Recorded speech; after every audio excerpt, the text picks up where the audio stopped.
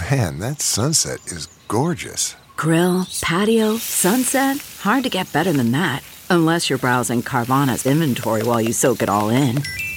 Oh, burger time. So sit back, get comfortable. Carvana's got thousands of cars under $20,000 just waiting for you. I could stay here forever. Carvana, where car buying meets comfort meets convenience. Download the app or visit Carvana.com today. Hi, I'm Dana Marshall, host of the My Prince Story podcast. This week we're talking about my first ever Prince concert, and we're going to read some listener tweets. Let's get into it. My first Prince concert was in April of 1993 at the Fox Theater in Detroit. Now, picture this. It was a very young, 20-year-old Dana making the 3-hour drive in the snow with my then fiancée Jennifer, driving from Decatur, Michigan all the way to Detroit, on my way to see an artist that felt like more of a myth than a person. At that point, I'd already spent half of my life memorizing the words to every Prince song, collecting every Prince tape or CD I could get my hands on, and, of course, being bullied in high school because of my passion for Prince. And here I was, about to see the man in person. I held Prince and his music at such a high pedestal that I was certain this concert would let me down. I was mentally preparing myself for that letdown. Then we walk into that gorgeous venue. The ushers not allowing us just yet to walk in. So we're kind of lined up where we're going to walk into our section of the venue. And the only thing separating me and Prince doing a sound check was a curtain. And the usher let me kind of pull the curtain to the side so I could peek in. And there I saw Prince on stage by himself, just playing around with his guitar. That was the first moment that it occurred to me, I'm in the same building as Prince. He's right there. I was completely overwhelmed by the fact that Prince and I were in the same building.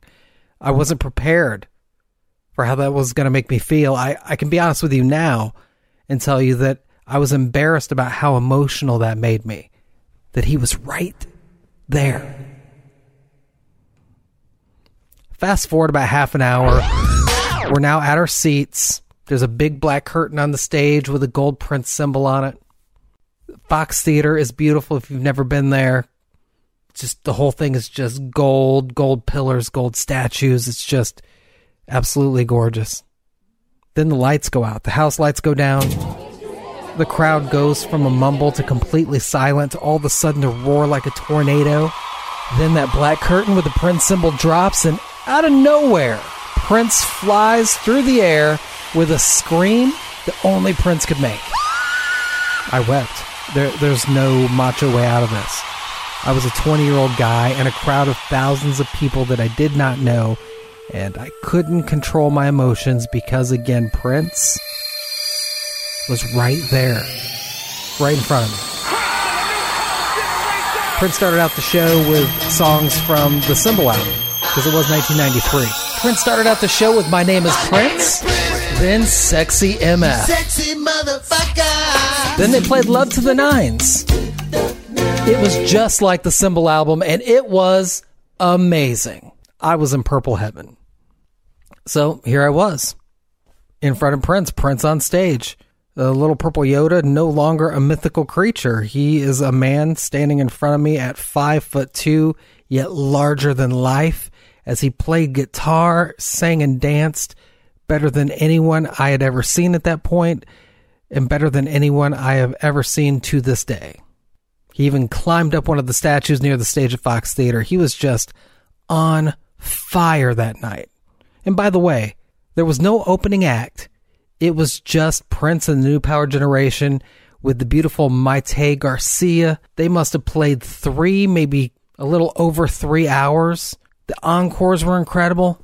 The whole show was incredible. I had my hopes set so high, and I was trying to regulate my expectations, and he still blew them out of the water. Of course he did. Looking back, of course he did. But at the moment, I was blown away. How could the show be even better than I hoped it would be after, I dare say, idolizing Prince for most of my life at that point.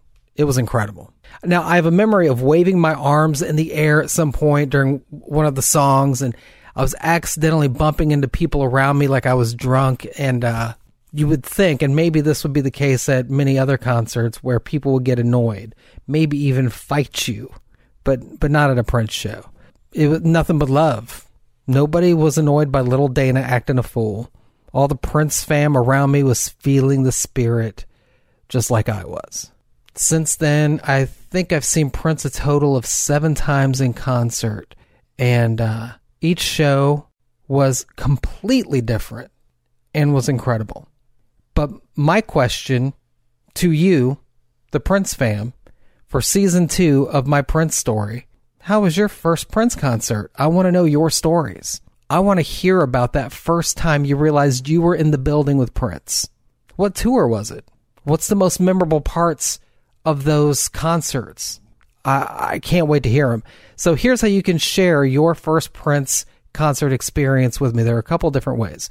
Number 1, you can use your smartphone, use the voice memo app, and record a message for me telling me the story of your first Prince concert. And you can email that to dana@myprincepodcast.com. Or maybe you want to be a guest on the podcast. I would love to have you on. There are a lot of ways you can do it. If you don't live close to me here, that's no problem. We can do a Skype call and record an episode that way. Just hit me up on Twitter @myprincepodcast, and we'll get it set up.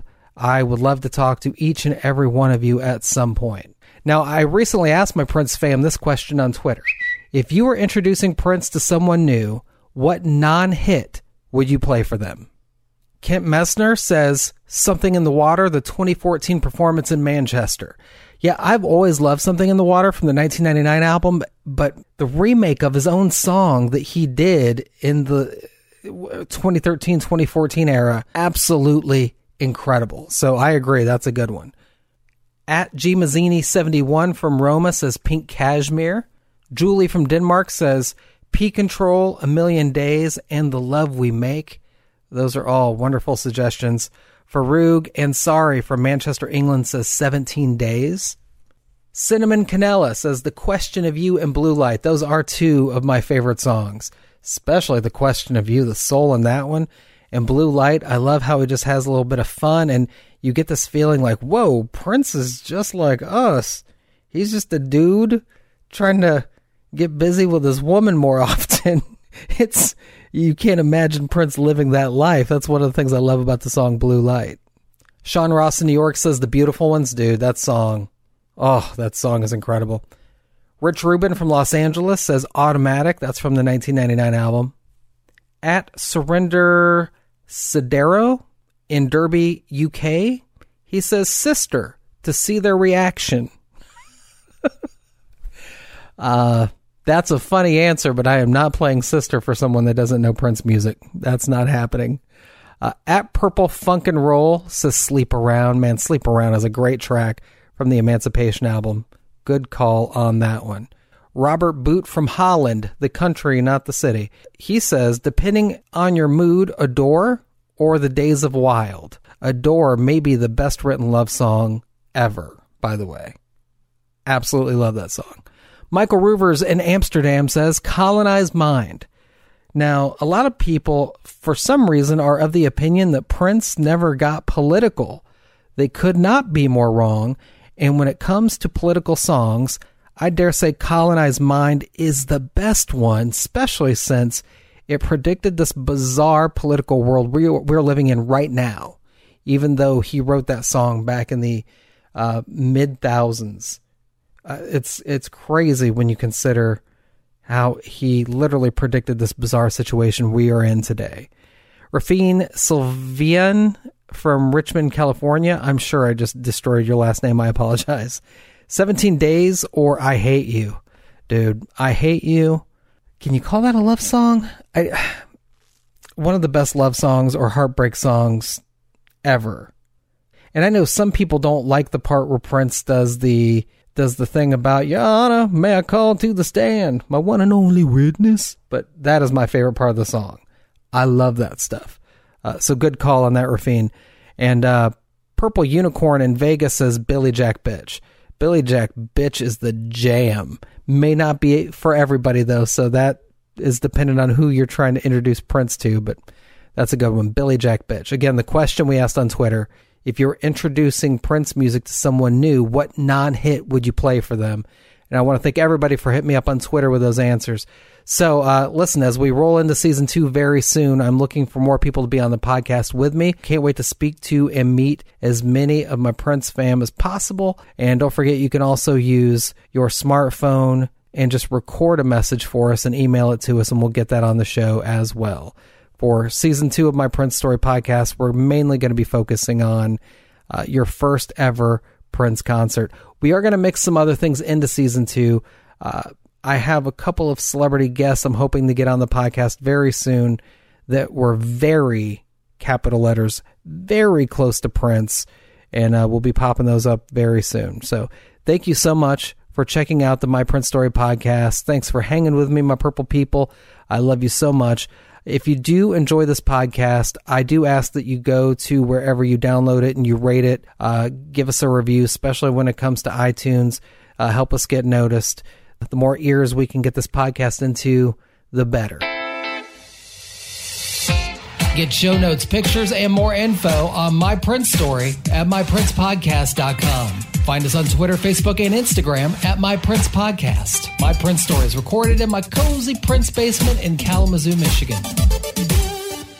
Hi, I'm Logan Anderson, host of the Say the Damn Score podcast. On my show, I deep dive into the sports broadcasting business by, you guessed it, talking to sportscasters. The show has featured big names like Bob Costas, Kenny Albert, and Vern Lundquist, as well as many up-and-coming broadcasters who you may not know yet, but you will know soon. Whether you're looking for professional development as a sportscaster, different career paths, or if you just want to be entertained by hearing some of the best storytellers in the world tell their own stories, this podcast is for you. You can subscribe to the podcast on all major podcast platforms, or you can visit our website, saythedamnscore.com.